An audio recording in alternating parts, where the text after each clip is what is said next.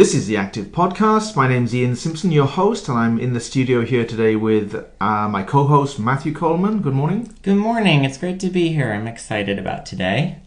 For sure. And our guest, Masayuki Ishida. Masayuki, perhaps you could just give us a quick intro, self-intro? Yes, of course. Hello, my name is Masayuki Ishida, and I'm 17 years old, and I'm currently in the second year of Takada High School, and it's an honor to be here. Yeah, well, thanks for being our guest. You speak incredible English. Why is that? Actually, I was the first person to complete the 200 Edge online video lesson, which is Edge online lesson by Ian Simpson, our host, and I can highly recommend this system to anyone looking to improve their speaking abilities. Well, thank you very much. Did you tell him to say that? That's a good plug. No, that was totally spontaneous. Yeah. Thank you. But also, you lived in the UK for a couple of years. Yes, I lived in the UK for 2 years when I was 7 and 8 years old, and I went to the English school with many other native kids and some from other countries. So I really like that school. Yeah, great. Thank you. Okay, so sorry if it sounds a little bit hollow today, the sound, but we're on the road and we're using lapel mics in the middle of the table. But hopefully it's clear enough to be pleasing on the ears for you. So, Matthew, how was church today? It was very, very nice. It's the first Sunday of Advent. So Christmas is coming. It's always something to look forward to. But in this area of Japan, it's still nice and warm. So that's always something to enjoy. Yes, it is, yeah. Did you ask for forgiveness for me? I ask for everything for everyone. Because I'm sure I've done something wrong. Or I will do something wrong, according to my wife. That reminds me of that old chestnut, if a tree falls in the forest and nobody hears it, does it make a sound? Did it really happen? I saw a great t-shirt the other day. It said, if a man speaks his mind in the forest and no woman hears him, is he still wrong? That's right. Yeah. So anyway, today's topic it's a big topic, but we're going to break it down into two areas. Is the education system broken? So the first half, let's talk about the Japanese education system specifically, and particularly with the speaking English, learning English for Japanese people with that in mind. And in the second half, let's talk about the world education system, the history of it, and in general, is it broken and does it need to be repaired or revolutionized? Okay. What do we think? Yeah. So let's kick it off with the Japanese education system. I mean, I'm a business owner. Have a small chain of English schools here in Japan, and Matthew's senior teacher in the Eikaiwa system over here, and you are actually a student in the Japanese system. Yes. So we got the three generations. You got the 17-year-old generation, and Matthew, you're out of 4, and maybe I'm out of 5. So but if anyone's listening, I'm going to claim in the 3s. So we can come at it from different generation angles.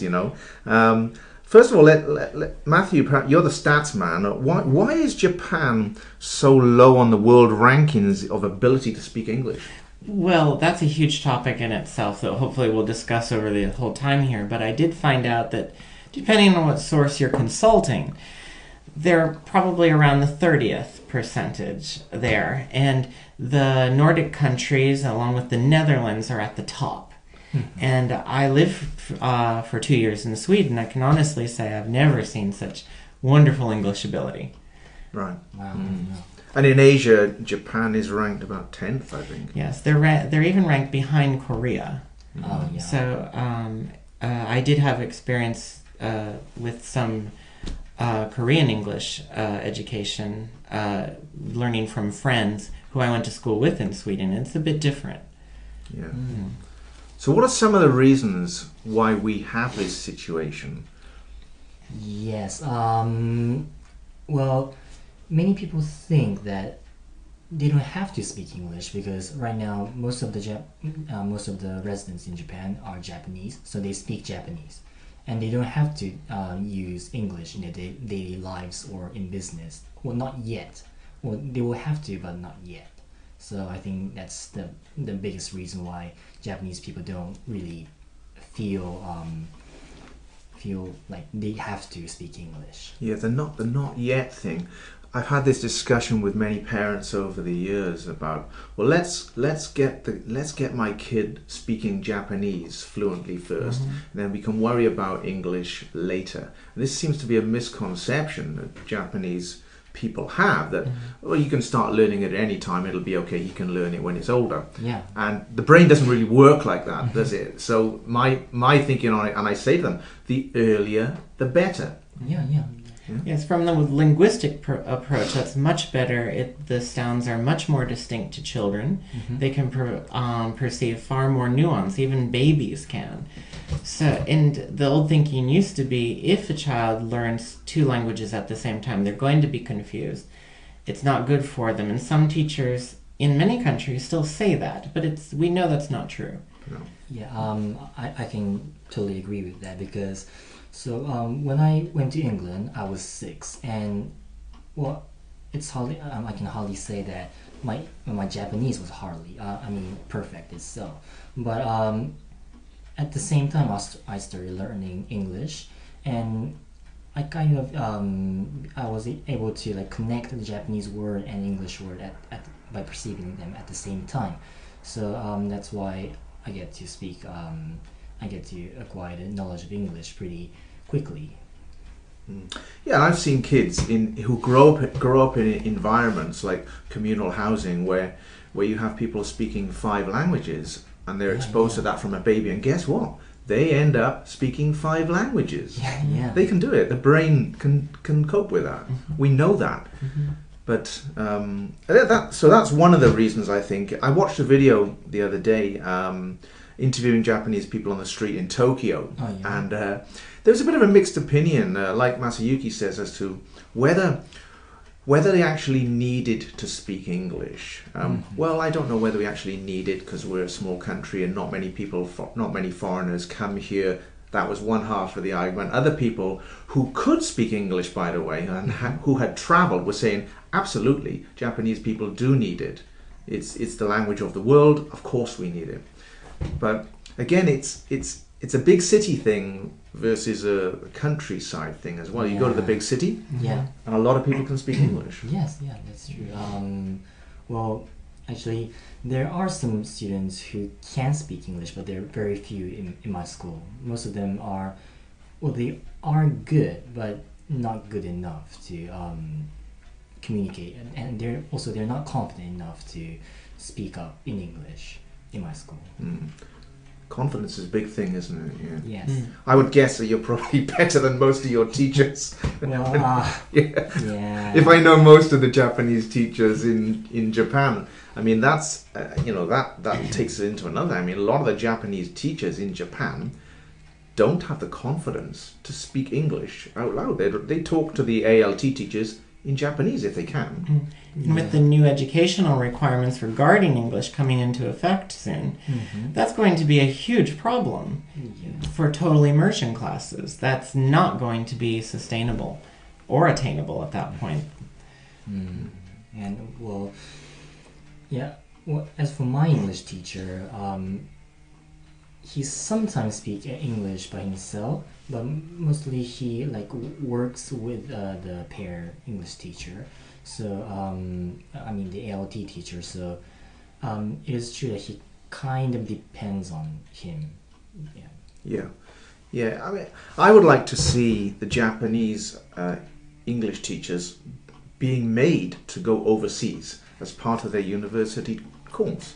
So you have to live overseas for 1 or 2 years. And come back as a fluent speaker. Otherwise, it's like me saying, "Well, you go and teach this. You go and coach this rugby team rugby."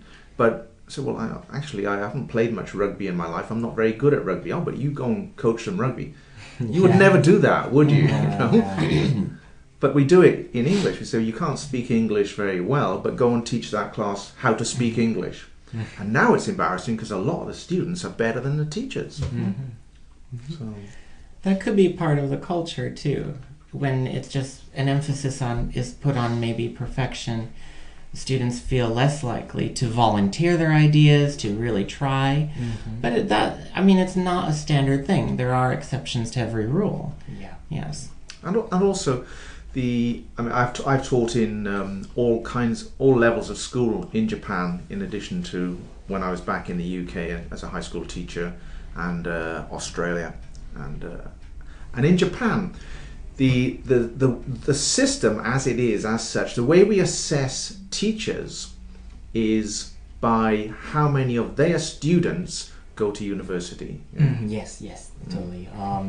So when we, for example, when we look for the cram school advertisement, and the school advertisement, they put how many students got into Tokyo University or how many students got into Kyoto University up front. So they kind of emphasize the number of students who pass the test. Right, yeah. And so when the universities are not demanding a high level of speaking ability to get in, then guess what? The teachers, the English teachers, are not focusing on the speaking because it doesn't help them personally to get students into university. Yes. So the teachers have no motivation to teach speaking because all they are concerned about is what the head teacher and the assessors think of them as a teacher. Yeah, That's right. Yeah. As on these tests, there is no place to speak English. Therefore, why should it be in the curriculum? Yeah. Yes. I did not know that. Well, in my school, I think they do put emphasis on English as a subject, but it is also true that we don't have much time to speak English. Okay. We take much time to write, and we take much time to listen and read, but we don't have much time to actually speak English. What we used to when I was in junior high school, but not anymore in high school.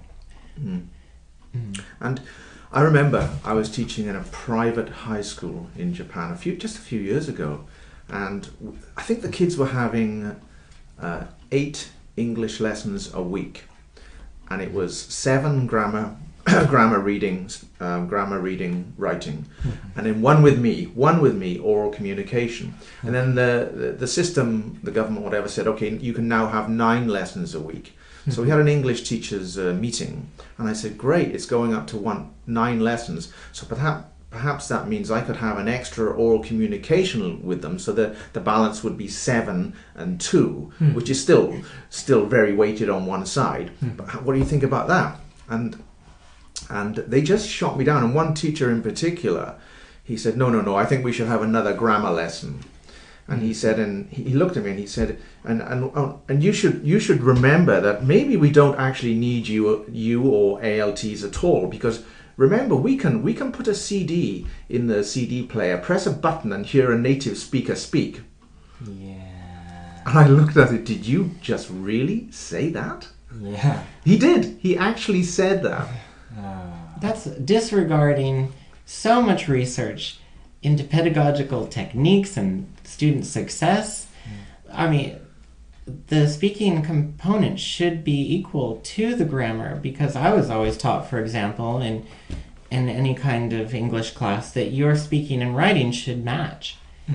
It's an extension of your knowledge and who you are too. So it should be part of that. It's how you learn. Yes, and thank you. Also, like listening to CD, listening to a laptop, and speaking to and having a communication with an actual person is pretty different, because that's the kind of the thing with us, because the teacher tell us to listen to like this English CDs, but they do encourage us to speak to ALTs, but we don't have much. They don't give us enough opportunities to do so. So and I don't think it's effective to do so. Is the ALT ever the main teacher in a class, where they really take over and do a lot of the speaking components and say, let's use this grammar? Actually, we do. Yes. Actually, well, I had this fully. I had the class where ALT take over the or taking charge of the class once a week when I became the second year of high school. But that's but for the 4 years I haven't had that. Okay. Well, there was always an ALT and a Japanese teacher. Okay. I've been given free rein in a number of schools to teach on my own over the years. But then again, I had almost 20 years experience as a teacher in the UK, so they probably trusted me to do that. Although my grammar's terrible, but I mean that's interesting. I mean, that's another point. I mean, I was born at a very young age, and believe it or not, by the age of 2, I didn't know any grammar, and I couldn't read or write. But guess what? I could speak English. Yeah. Yeah. And all kids can speak That's English. right. They do not need grammar That's to right. speak English. Yeah, But we forget that sometimes. Well, it's mentioned in some of those videos too that we see online. Just speak. Speaking is the most important part. Don't worry about your mistakes. Don't worry about this. Just speak. Yes, totally. Because when I first started learning English in the UK, well, actually, what I did was I just mocked everything else said. So everything everyone else says. So, yeah, actually, to be honest, the first word that I remember was marbles, because there was a friend of mine who always carried a small, tiny marble, and he showed me, and this is marble. So I just repeated the word marble, and I remembered it. Yeah. So, and I didn't know how to spell it, but I just keep doing it, and a word became a sentence, and the sentence became like a communication. That's how I learned English.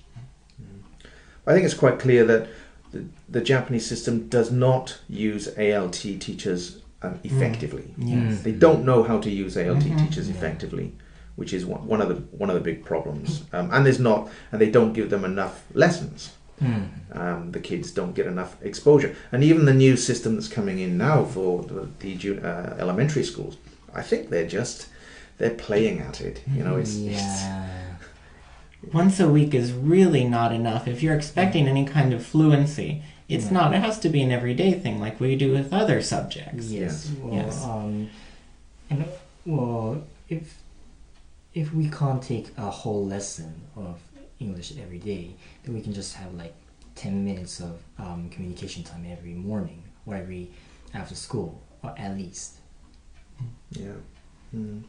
And we got this moving out of the actual schools into the Eikaiwa system. You have this hobby versus motivated learning. We know as teachers, a lot of our students, they come to our classes for something to do. You got that a lot of students like that, and you got some students who are highly motivated to study, our doctors, our professional people. But this is another problem, isn't it? I think it is. It's seen as has to be this or this. If it's the education system, it happens in a school, in this one room, but then not outside of that environment. Therefore, that can stop your mental train of thought, and that flexibility, you need to be able to use it. But then we have that group of people who say, well, I'm studying English to ward off dementia. Yeah. And you think, well, that's great too, and that does work. Yeah, nothing against that, but yeah. However, how are you using that outside of the classroom? There is English everywhere in Japan if you look for it outside of the classroom, but I think people are trained that it only happens in the school. When it's encountered outside of that environment, it's maybe not even noticed. Yeah, well, actually, many of my friends will think so too, because we are like taught to how to solve the questions in English subjects, but we're told not to we didn't have much information about how to use it in actual life. Okay. Yeah, so So you don't learn how to, for example, have a constructive debate with people on an intellectual level, like make a statement, then support it. no, we don't. Okay. That's integral to English. I mean, you must Yes. say something, then support it. Yes. But the very nature of Japanese teaching style is dictatorial, isn't Yes. it? So I talk and you listen and don't ask me any questions. It is getting better. I think Yeah, it is getting yeah, better. it is. Well, that used to be the monitorial system that we had in Europe and North America as well, but that had to change.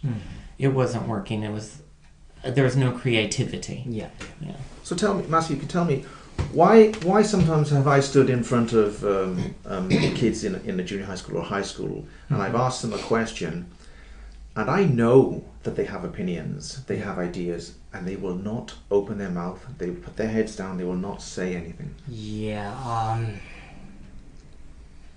I don't really. Actually, to be honest, I don't really understand because I grew up in UK where everyone spoke up. But in my opinion is that at the early age, there's a Japanese saying called saying that if you stood up, you will be shut down. So, and it's kind of a Japanese nature to work in harmony and correspond with each other. So I think that's the reason why they don't want to stand out in the crowd. So, for example, if they have an idea that they think might be slightly controversial, they really don't want to say it because that might create discord, which is really against a cultural value. Yeah. It is cultural. So that could be very cultural, or it could be, not wanting to make a mistake, which is also part cultural. Yes. Yeah, that's important to recognize, and how do we deal with that issue? Yeah, for sure. Yes, being grey. Yeah, being grey is good in Japan. Masayuki, I mean, every time I talk to you, Yes. you seem to be saying to me, well, I've got tests coming up, or I'm doing tests, or I've just finished my tests. Yeah. Yeah. Are you ever not doing tests?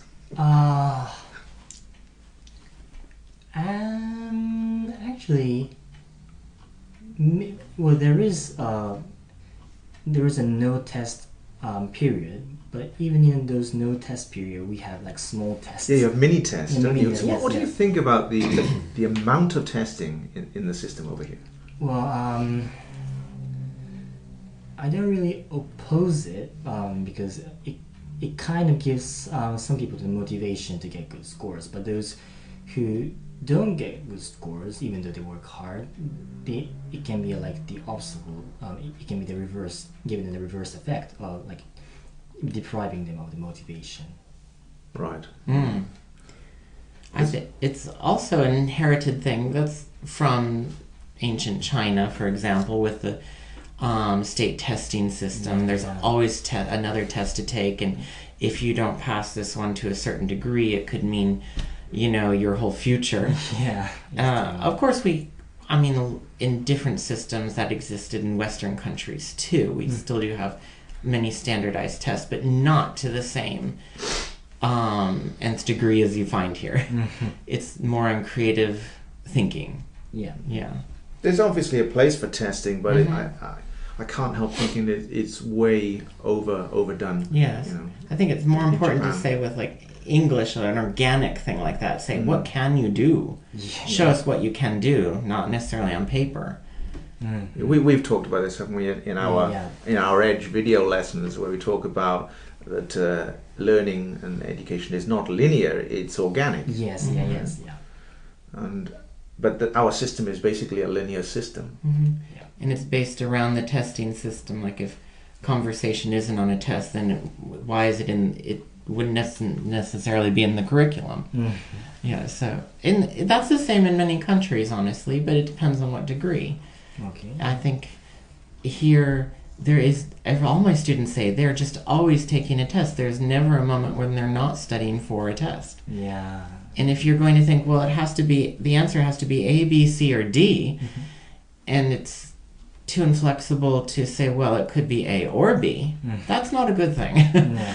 No. Now we put so much value on the scores that kids get in Yeah. tests, and in the second half of this chat, I want to talk more about that, because is it really important whether you're getting, if you get 90%, does that make you a more intelligent person than someone who only gets 40%? And we won't talk about it now, but maybe how do we define intelligence? So let's go into that in part two. But let me bring up another point, that we've got 3 major sporting events coming up in Japan in the next few years. We've got the Rugby World Cup next year. We've got 2 Olympic Games coming up. How is that going to affect? Is it going to affect? What influence will it have on English in Japan? Have your teachers said anything about this with regard to English and how it might be used? They mentioned it sometimes, but they don't really emphasize it, because right now we're like starting to prepare for the college entrance exam right now. So yeah, all the teachers are trying to get the students to focus on it, focus on the test or a year ahead. So yeah, they're like trying to cut out every single distraction around us. Well, I have seen that some of the students have told me that the Japanese government is looking for volunteers, but at the same time they've raised the TOEIC score, minimum TOEIC score needed to be able to, for example, be a translator or a guide. Right. Which has discouraged some people because they thought, oh, my ability is pretty good and I really want to do this, I want to communicate. But then it's being shut down. Well, I've heard there's a panic. They're panicking in Tokyo because, especially in the service industry, medical in particular, because they just do not have enough people with skills good enough to cope with all the amount of foreigners that are going to be coming in. And in the middle of August, drinking too much beer, and even if you don't drink too much beer, you often fall over because it's so bloody hot. And then being rushed off to hospital, no one can communicate with you. It's like yes. If you could try to call the emergency number here in Japan, there's no one who can speak another language, so they'll just keep saying sumimasen, sumimasen, until someone eventually hangs up. So let's hope that there's some trickle down from those events, and it motivates people to speak better. Okay, right. Oh, how would you change the system? I mean, just a quick few thoughts on what would you like to see in our current system in Japan for teaching English speaking. So you mean like the system? Well, yeah, the system, the lessons, the teaching style, anything you want.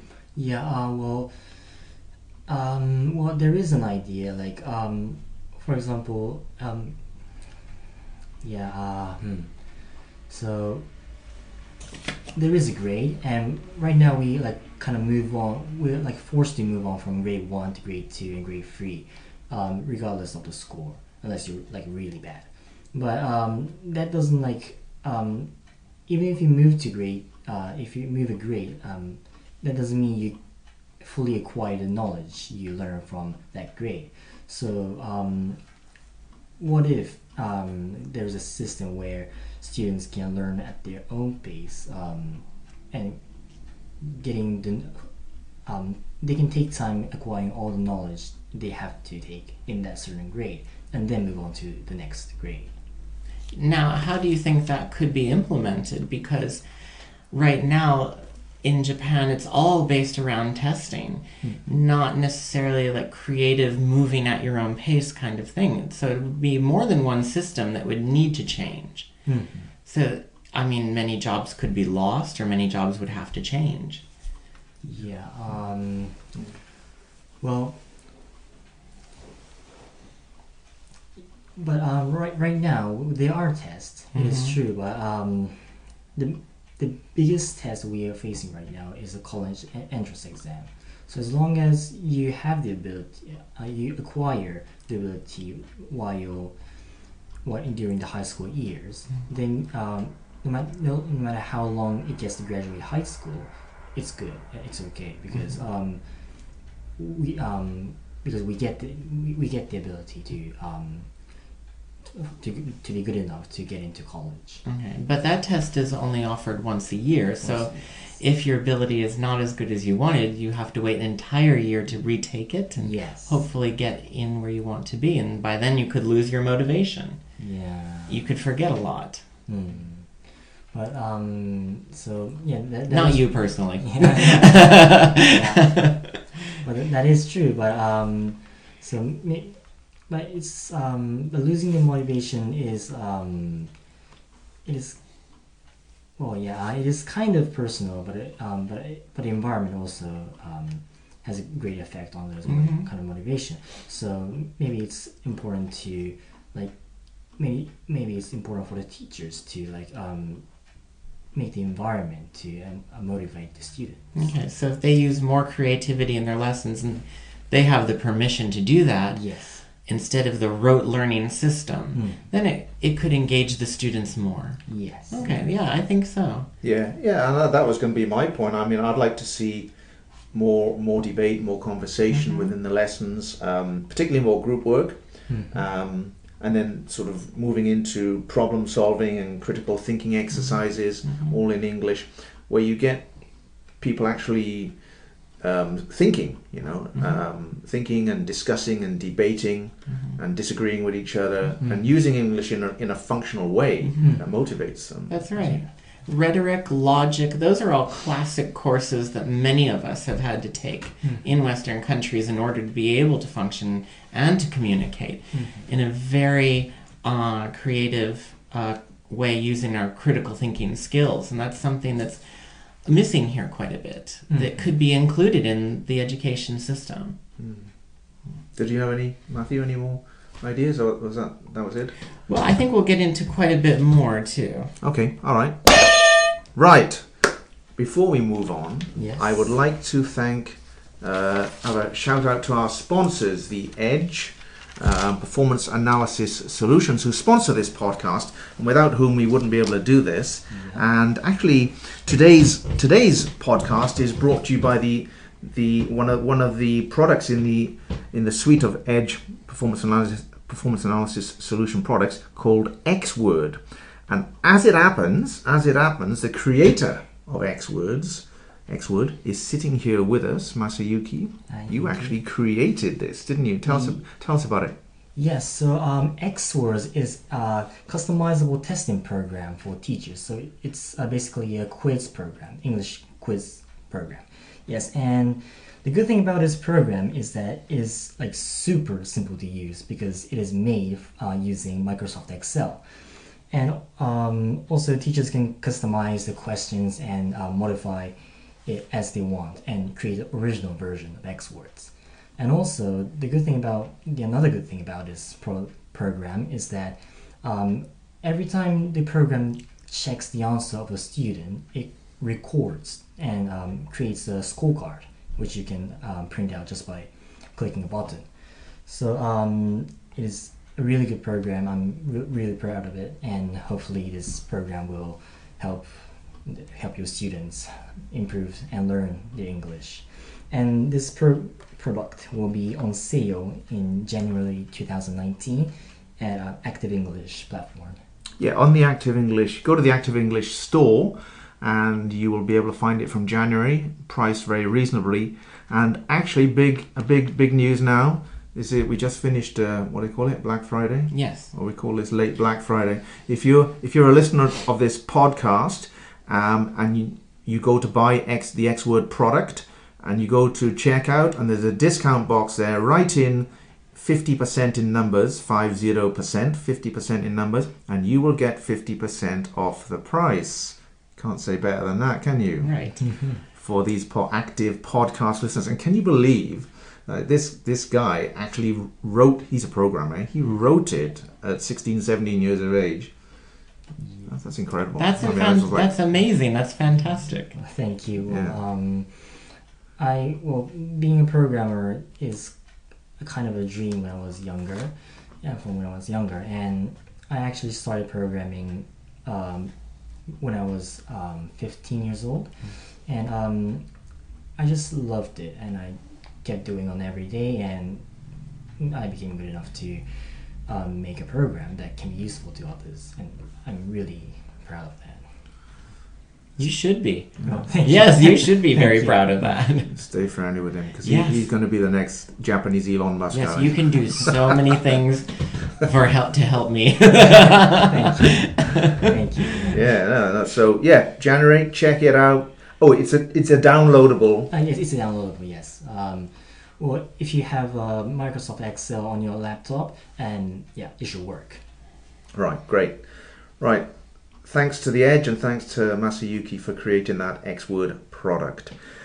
Okay, let's segue into the second part of this discussion, which is the education system broken on a worldwide level? But give it some perspective. Matthew, you've been doing some research on the history of the education system. Mm-hmm. Talk to me a little bit about that.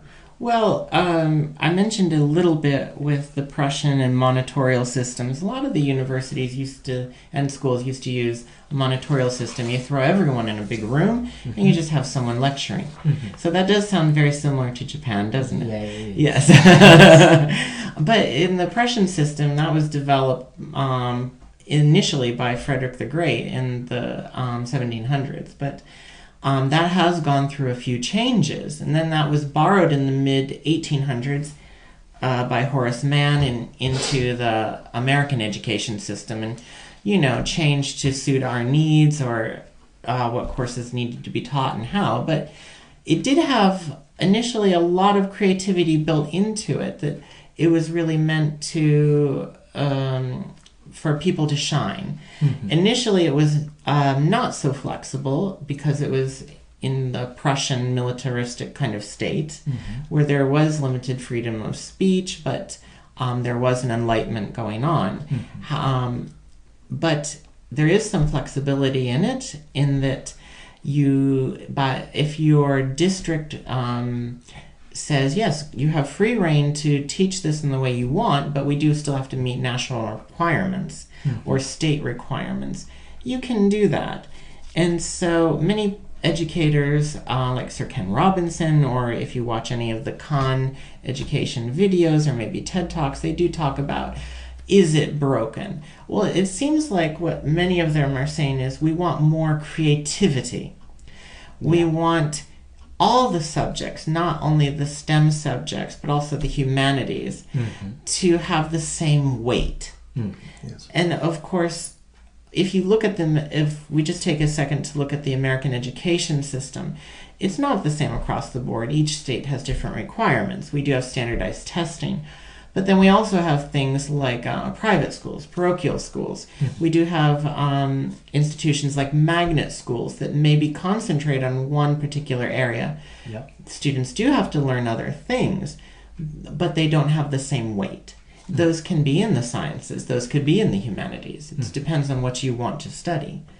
But those are located mostly in the cities. Yeah. In the countryside, it's generally more the standard, but there is some flexibility built into that, where a highly intelligent student like Masayuki could skip grades and end up in university at the age of 15. Yeah. It depends on if you can do it. You have the ability.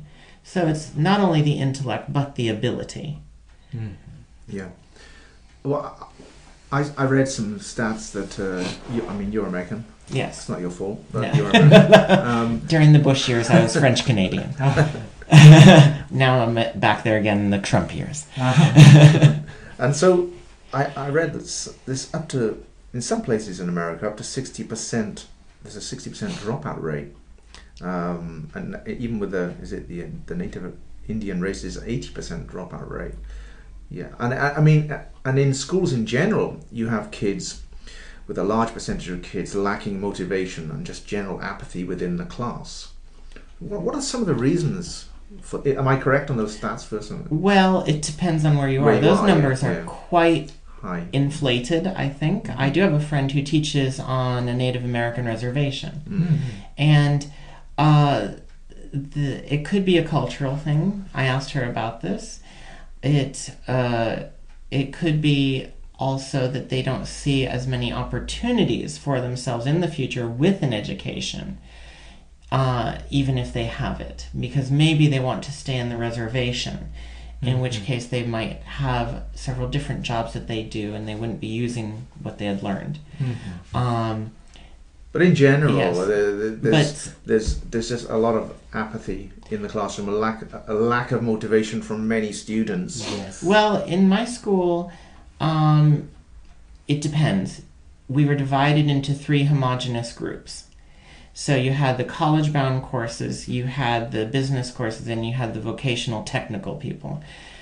So some of those people were really motivated maybe by an academic point of view, like in the Prussian system with the gymnasium. You're just going into research, going into the academics. But then the other people might not as much. They need more practical skills, less theory-based. So for like 60%, that might be, for example, in the inner cities where there's a lack of funding in the school. Right. There could be a lack of safety. And the teacher salaries would be quite low, and also the local lack of value for that demographic in the education system, that it won't improve their life. Right. So you had that system in America, no kid left behind. Right, but by the very definition of that, I don't know if anyone else understands the irony. You do leave kids left behind because you're concentrating on one thing and not another. It's not comprehensive. But should we be having the same the same education system in those tough inner city schools that you have in the more what do you call them, Ivy League schools? Or those are the universities. The higher end schools with the more academic. Should we be having the same programs in both schools? Does that make sense? Well, the interesting thing is, with the original Prussian system as it was borrowed, it was supposed to put everyone on an equal footing. But with private schools, you're immediately throwing money into a system that creates inequality. Okay. So if we did have maybe free universities instead of tuition-based, that might help more with that. But also you have to go into these inner cities, or maybe into reservations, or places where people just are not seeing the value of education helping with their social mobility or their lives, to be able to change that. So one of my friends did teach in the inner city in Harlem, and that was quite a different experience for her. Okay. That was a very unsafe situation on many levels, but then there's a lack of value in the education system. That's a generational problem that needs to be combated. Well, when I was Masayuki's age, we went from, in the UK, we went from a, what do we call it, a secondary modern system to a comprehensive system. So that meant when it was secondary modern, you would do the 11 plus, and then you'd either, if you passed the 11 plus test, you would go to the higher school, or you would go to the lower school. So it was like segregated. And then they said, no, that's not good. It's got to be comprehensive. So we didn't call them high schools, we called them comprehensive schools. And everyone went into one school, and everyone had mixed ability classes. And we did away with all the streaming and the segregation and the fast tracking. I mean, again, how do you see that as a student? So should we like separate students or not? Yeah, should we separate students or not? Is elitism a dirty word? Like, is the homogeneity, like that I just described, the school I experienced, should that continue? Well, I personally, elitism doesn't sound good, but personally, I don't think that's a bad idea itself, because people who do know what they want to do, they want to focus on that, because and if they're taught to do something else, they're not motivated to do so, so they lose. So it's like a waste of time. Okay. But so I think it is not that bad to to give students an opportunity to concentrate on what they want to do. But it is also true that some students don't know what they want to do. So maybe there should be a course for people who don't know what they don't want to do and find what they want to do, and people who do know what they want to do. So I don't think the concept of elitism is not that bad. Okay. So, yeah, I was just going to say, I think this homogeneity thing is not bad. Elitism is different. It's like saying, no, you can't come here because of your social status. Yeah. And I think the education system was really not built for that in some ways, but we do see it with tuition-based education in many senses. Well, let's change elitism for fast tracking then. I mean, is fast tracking, to me, you know, that's part of life. Some people are just naturally gifted. Why should they be held back? Why should they not be fast tracked? Well, Masayuki and I were chatting a bit about that because I'd been asking people for months. In Japan, for example, can someone move ahead if they're intelligent? If they are brilliant, can they go to school like Doogie Howser did, you know, and become a doctor at the age of 15 or whatever? But that's not a possibility here, whereas it is in the US, for example. And in England, is that a possibility? Not usually. It's not common. Okay. I couldn't name you one example. I'm not saying it doesn't exist, but not common. And I was in the education system for 20 years over there, so I almost never saw kids jumping years. Okay. But you know, you think about the 10,000 hours rule. All right, the 10,000 hours rule says that to become an expert at something, to become a professional level, expert level, you need 10,000 hours. Whether that's true or not is debatable, but it's got to be. It's pretty much on that mark. Yeah. So if you work it out, that's 10 years of 3 hours study a day to become professional or expert level. A bit like your sister Oka is doing. She's how many hours? She's playing the violin, by the way. Well, she plays like at least 2 hours a day, and sometimes she's playing it the entire day. Yeah, exactly. All right, and because she wants to become a professional violinist, so she has to do that. So you bear in mind now that a lot of people are winning Olympic medals, anything from 15 years upwards, right? They can win snowboarding, gymnastics, those kind of Olympic medals, skating, from a very, very young age. So if you work it back, if you want to win an Olympic gold medal, or on the academic side, it could be the same as well, you know, writing, programming, whatever. If you take it back 10 years, if you want to be the very best at 18, then you have to go back 10 years. So you need to be starting at 8 or younger, doing 2 to 3 hours a day for 10 years to get you to Olympic gold medal level at 17, 18. Wow.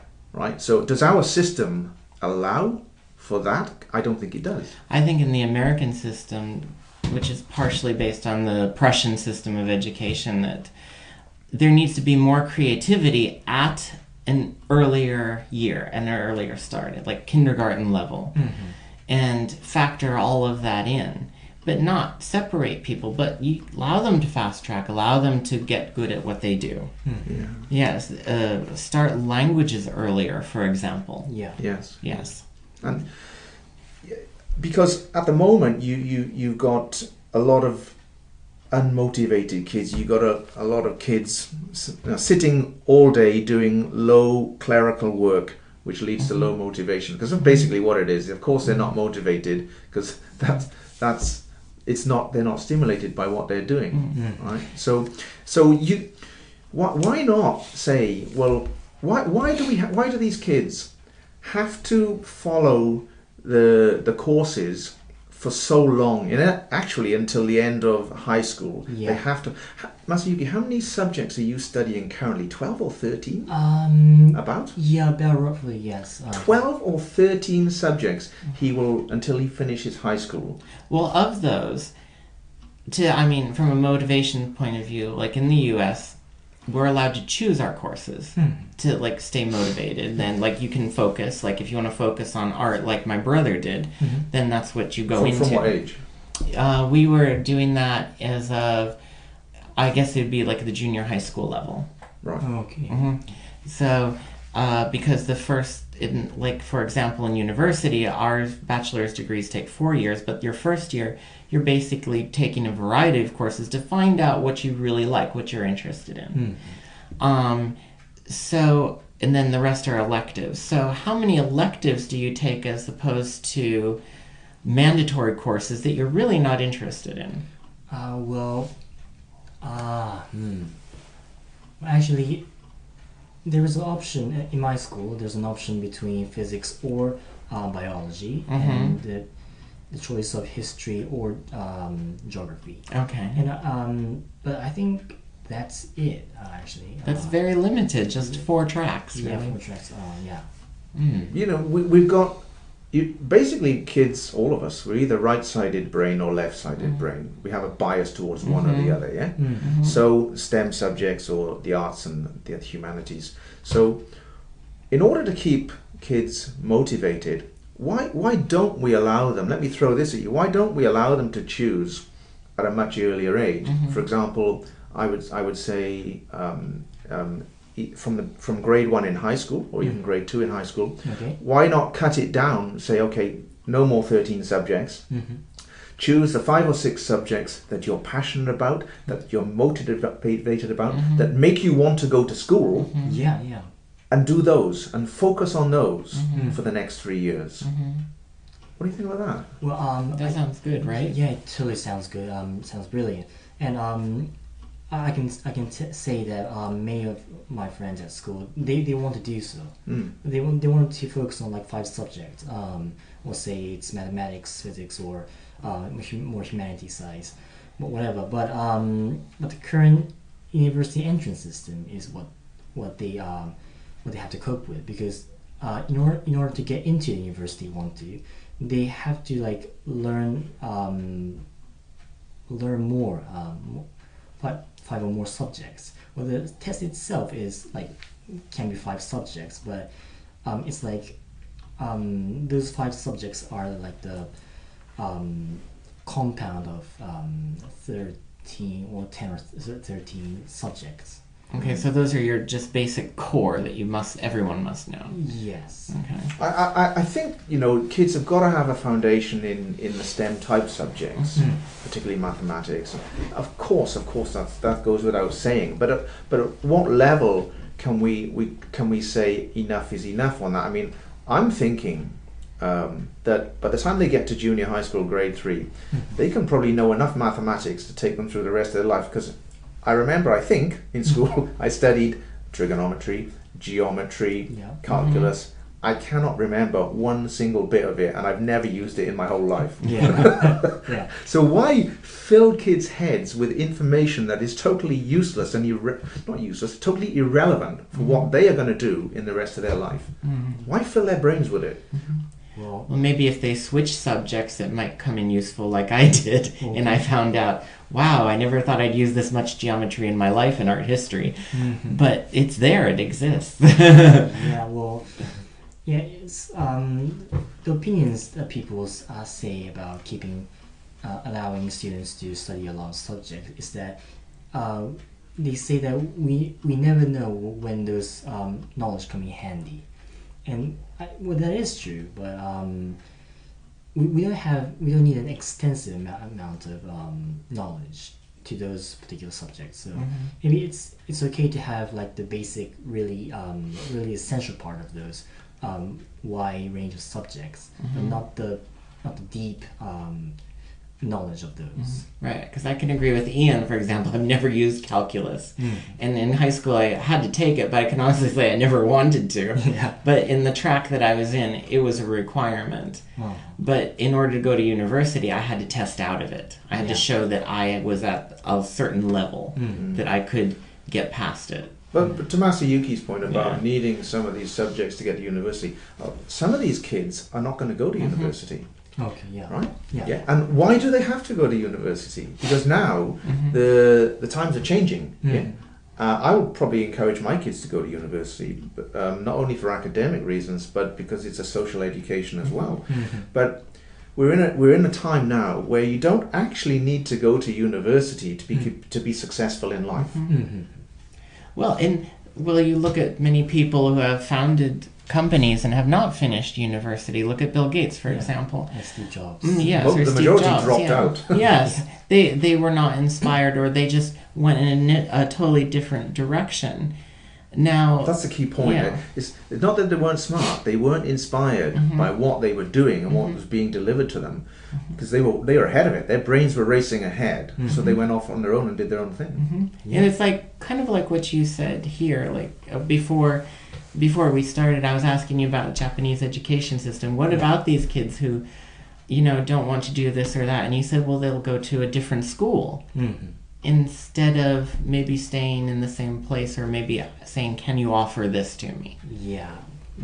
Well, also, it's kind of a background, the real life of high school students. But some students, all those smart ones, who knows what the teacher is talking about, they kind of look for, they kind of study on their own. So when the teachers are talking about a certain subject, and this guy knows, oh, I know this already. So they just move on to the next page and the next on his pace, on her pace.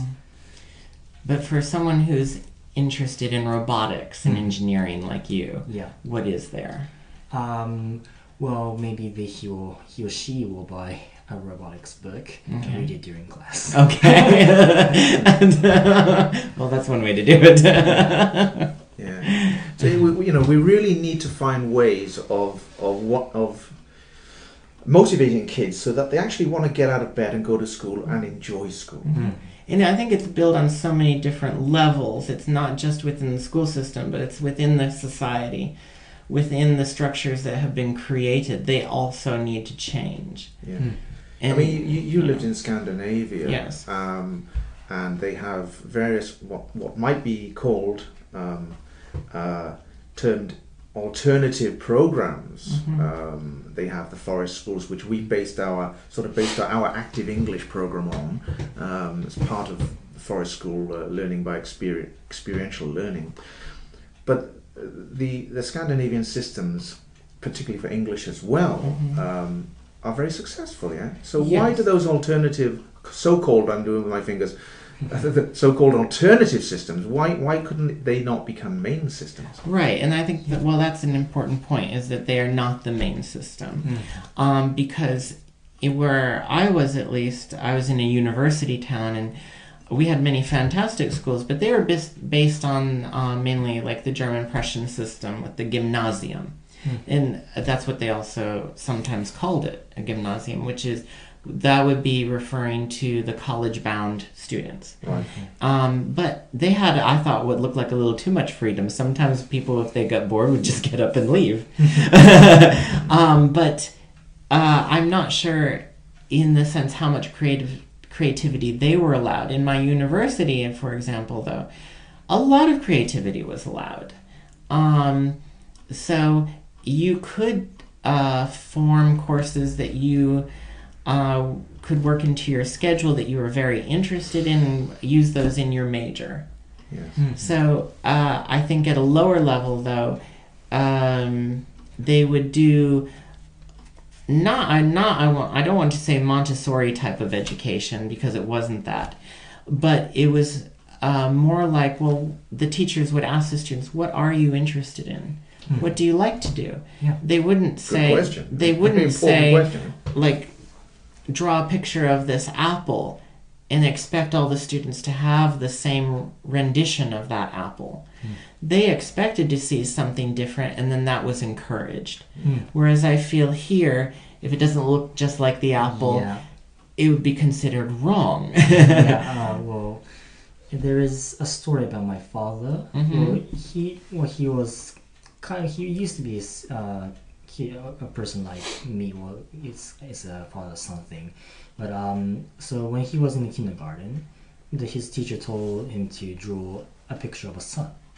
So he drew a sun and painted it yellow. But all the other kids painted it red. So he was he felt like he was like an outsider. So and the teacher tell him, well, is this a sun because sun is red? But what he thought was, look up the sky. It's not red.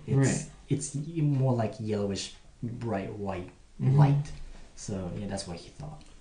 Well, often that's a good point, isn't it? Because often we say, by testing kids or having preconceived ideas, we are saying there's a right and a wrong answer. Yeah. And why does there have to be a right or a wrong answer? Well, Ken Robinson brought that up in one of his videos. You know, if you just say, no, you are wrong, that can kill someone's creativity. Yes.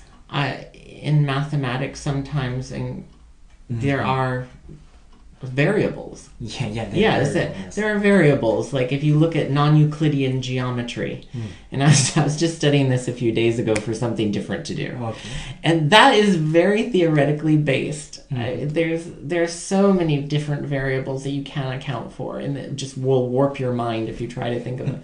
But I think they need to foster. All these schools need to foster that creativity. Like I could see that in Sweden, in the U.S., in Japan, there needs to be that at a lower level. Yeah. And we have to remember that we need all kinds of people. We should be looking to graduate all kinds of people in society. Going back to when I was a kid, you know, when I was Masayuki's age in school, we had a woodwork room, a dedicated woodwork room, which was full of lathes and drills and everything. We had a dedicated metalwork room. Of course, we had dedicated art rooms. And the amount of equipment in there, then they all went. They created subjects called DCT, Design, Craft, Technology, where you had one lathe in the room and one drilling machine in the room. But this is when I became a teacher. So all those specialized rooms are gone, and everything had been combined and condensed and watered down, basically. But you know, some kids would love to focus on woodwork and metalwork and art and become an electrician, a carpenter, or a metal worker. Why not? Why not allow them to focus on those areas, you know? And stop ramming the STEM subjects down their throats after they've got a basic level. And because we need people like that in society, don't we? Well, in the UK, were they grouped homogeneously? Yeah. Well, when I was a kid, we were streamed, right? So, but then, as I said, they did away with the streaming. So, but now, I mean, Japan, you have the technical schools, technical colleges, technical high schools too, and like business high schools, and those are pretty common. In the US, we have that too. So those students do not have those courses. They can take something that they have a practical use for in their lives. I know a person who graduated at the technical school, and when they say that they not only do the STEM subjects, but also they learn how to write the electrical circuit figures, and they learn how to make electrical parts and all that stuff.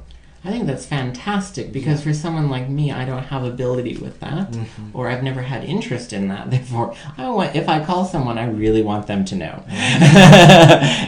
When the electrician comes, I want him to know very well. Sure. And these guys are making a lot of money, you know. There's a demand for carpenters and electricians and those kind of people, construction workers, you know. Yes, they do. Absolutely. And you know, I think so. We've got to have a more diverse system. And there's probably never been a better time to be successful if you're an arty on the arts side of things. You know, because now niche businesses are becoming they're becoming the thing.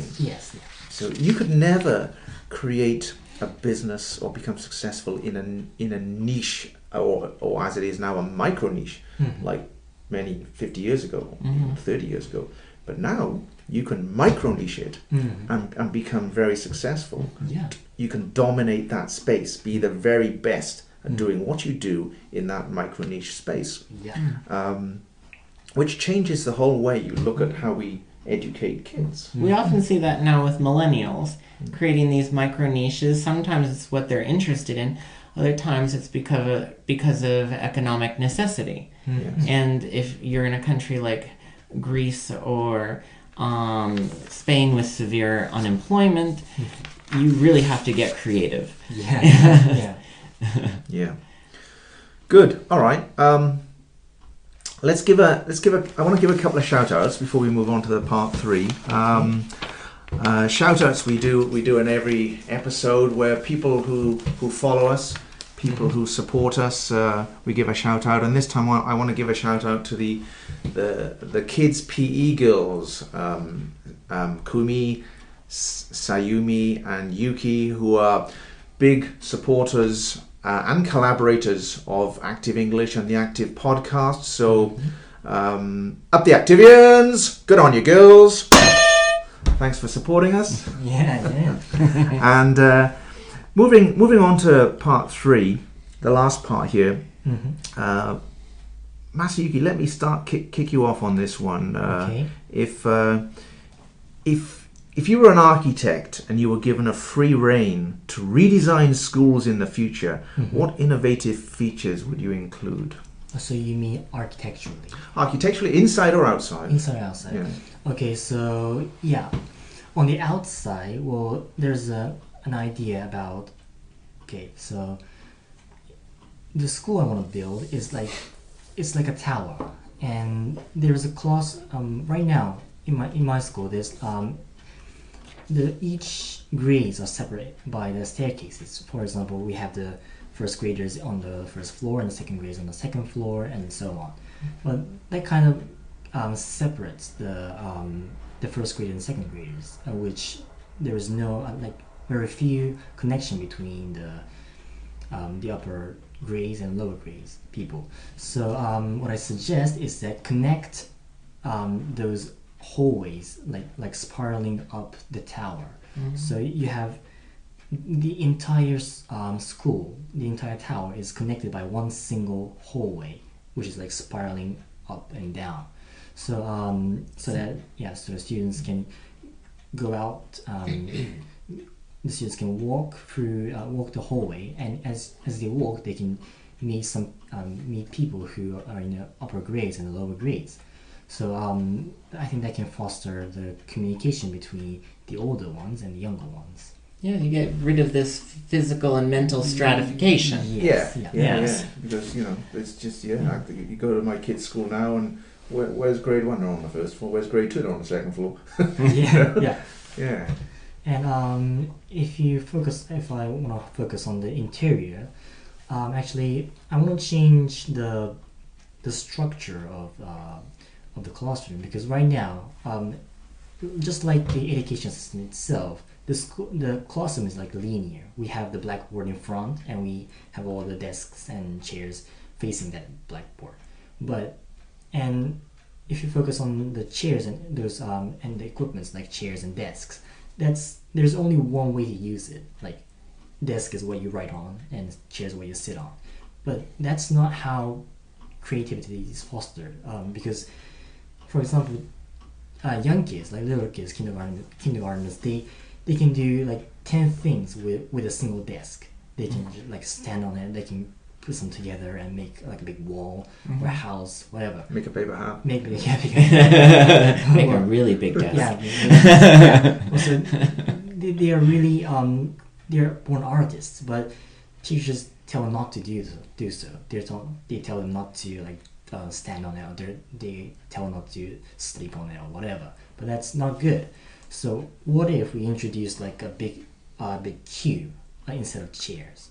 So in that way we can sit on it. We can use it as a desk. We can put some those cubes together and build a bigger desk or a bed or whatever. It almost sounds like a Montessori classroom or Google Offices. Yes, Yeah, yes. Google Office. This is what triggered this conversation we had before, when we talked about Google Office spaces and how we can change up office spaces. Then we moved it into classrooms, and Masayuki came up with all these ideas, Well, I remember in high school, for example, my teachers really did try with creativity in many ways. Like when you walk into an English class, you never knew what the configuration of the desks would be. Ooh. If we were reading a play, it might be in an oval. Okay. And then the people who are reading the parts would gather in the center, and then as your part comes and goes, you go sit down.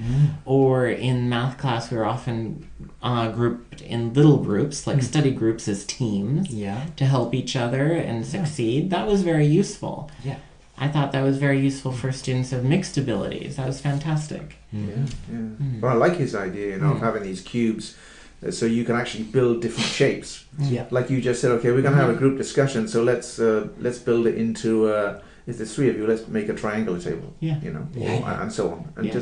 and they could be covered with like the whiteboard surfaces. All surfaces could be cut, and they could write on them. Yeah. It honestly sounds like a modernist art museum. Yes. Where yeah, you yeah. interact not with only the art, but everything in your surroundings. Is art. Yes. Yes, you are there within this and you become part of it. Mm-hmm. That's part of the learning sequence Yeah.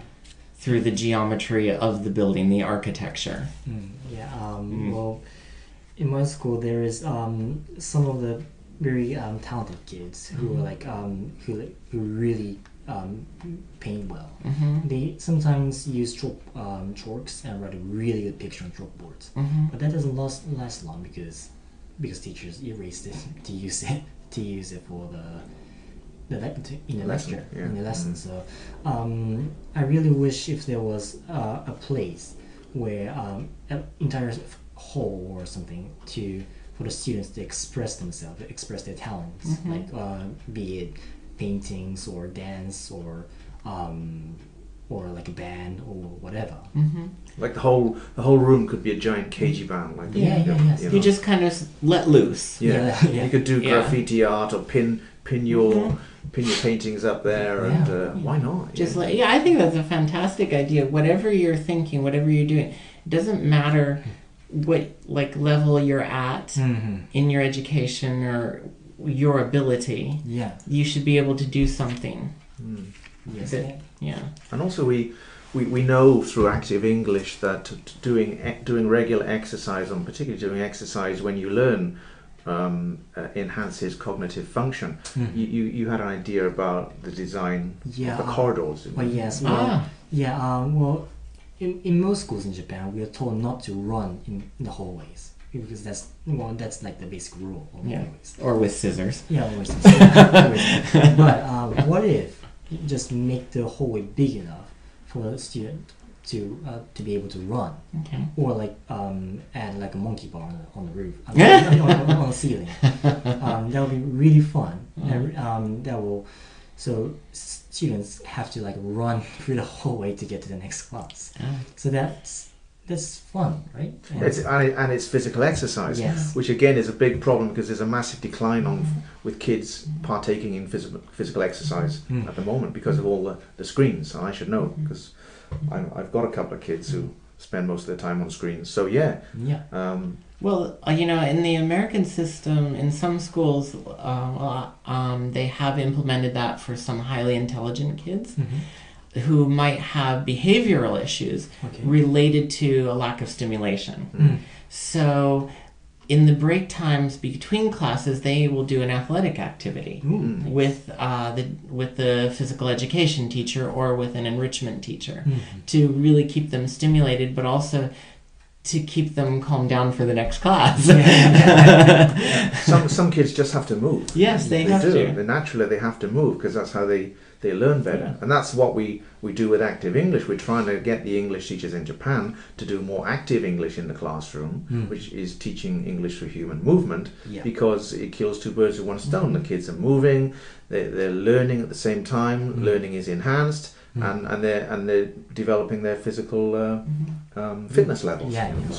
Next to where I used to live in Sweden, there was actually a forest school, and it was an after-school program, but still, it was at a community center. The kids really got to experience just being creative, running through the forest, working with woodworking tools, or communicating with people they didn't know. Sometimes these would be children who are immigrants or refugees. Maybe they couldn't speak Swedish so well. In that case, sometimes they'd switch into English. These kids are really getting practice using all their cognitive functions. All their synapses were firing very well. Yeah. Yeah. Great. Okay, let me wrap up. I want you guys to give me one word or phrase that you'd like to throw out there, that you'd like to see echoed in a modernized education system. So let me start. I would say I'll throw out the word adaption. So I'd like to see students developing and thinking more outside the box and being able to adapt more to the situation around them naturally. How about you guys? Well, I would say be the first penguin, because be the first penguin. That's kind of my catchphrase. Well, it's as the case in Japan. Whenever the teacher asks for opinion in the class, nobody speaks up. So most of the time, someone else or I do, and it's good, and that's what they need, a first penguin. If someone speaks up, the other students will follow me or follow the first penguin. So that's I would really want the teachers or the students, or some students, to like be the fuse of their creativity. Great. Okay. Thank you, Matthew. I would say flexibility. Flexibility to use the resources that we know might work for our different students, but also flexibility in the use of critical thinking. Critical thinking is just so important. That is really engaging. Yeah. Yes. Right. Great stuff. Right, before I say goodbye to you guys, if I can just do some parting shots for the listeners. If you enjoyed this podcast and the other podcasts that we do, the Activians out there, you listeners, please share it with your friends and help us to grow the podcast by sharing this podcast with your friends. Also, you can find us on Apple Podcasts. You can find us on Stitcher. Just type in Active Podcast, and please help us to grow the podcast by giving us a rating and leaving us a review. Also, you can find us on our website, www.activeenglishnow.com, and you can go to the podcast and you'll find the show notes there also. You will also find all the links that we discussed today on the website and the show notes there. So everything is linked to anything products, anything we talk about, we'll put into the show notes on the website area. Go to the store on our website and you can find all the products who sponsor this podcast. Masayuki's X-Word product. Thank you. Yeah. And the special discount box is at the checkout for the podcast listeners. Type in 50% and you'll get it 50% discount. You can find all our social media links on the bottom of our website. So please join our private Facebook group, Active English private Facebook group, and check out the video version of this episode on the YouTube channel. We got it on video. It's not great audio, but we just throw up a video version there for people who like to see what we look like. Yeah. Probably not a great idea, but on a Sunday morning. But it's a Sunday morning. Yeah, it's a Sunday morning, yes. Masayuki, thank you very much for joining us today. Thank you, it's an honor. Yeah, it's a pleasure for us to have him here. Yeah? Yes, you certainly helped answer a lot of questions that I had. Thank you. Yeah. And gave us some ideas for the future. Don't forget his name, because he's going to be the next Elon Musk. Thank you. Please don't forget us. Oh, personally. Matthew, what are you going to be the next? I don't know. I don't know. Gosh, the future is unwritten. Yeah. So thank you, Matthew, for baffling me with some of your comments today. I still have so many questions about many things within the Yeah, I education think system. this. I mean, we've doubled the time that we normally run these episodes for just on today. But I think this would actually warrant another podcast on its own. But I would like to do one in the future, maybe on digital education, because we didn't touch on that at all. Nice. But maybe come back and join us sometime, Well, thank Matthew. you. That'd be right up your Yeah. alley. Yeah. So thank you, everyone, and thank you, listeners, and we'll see you next time.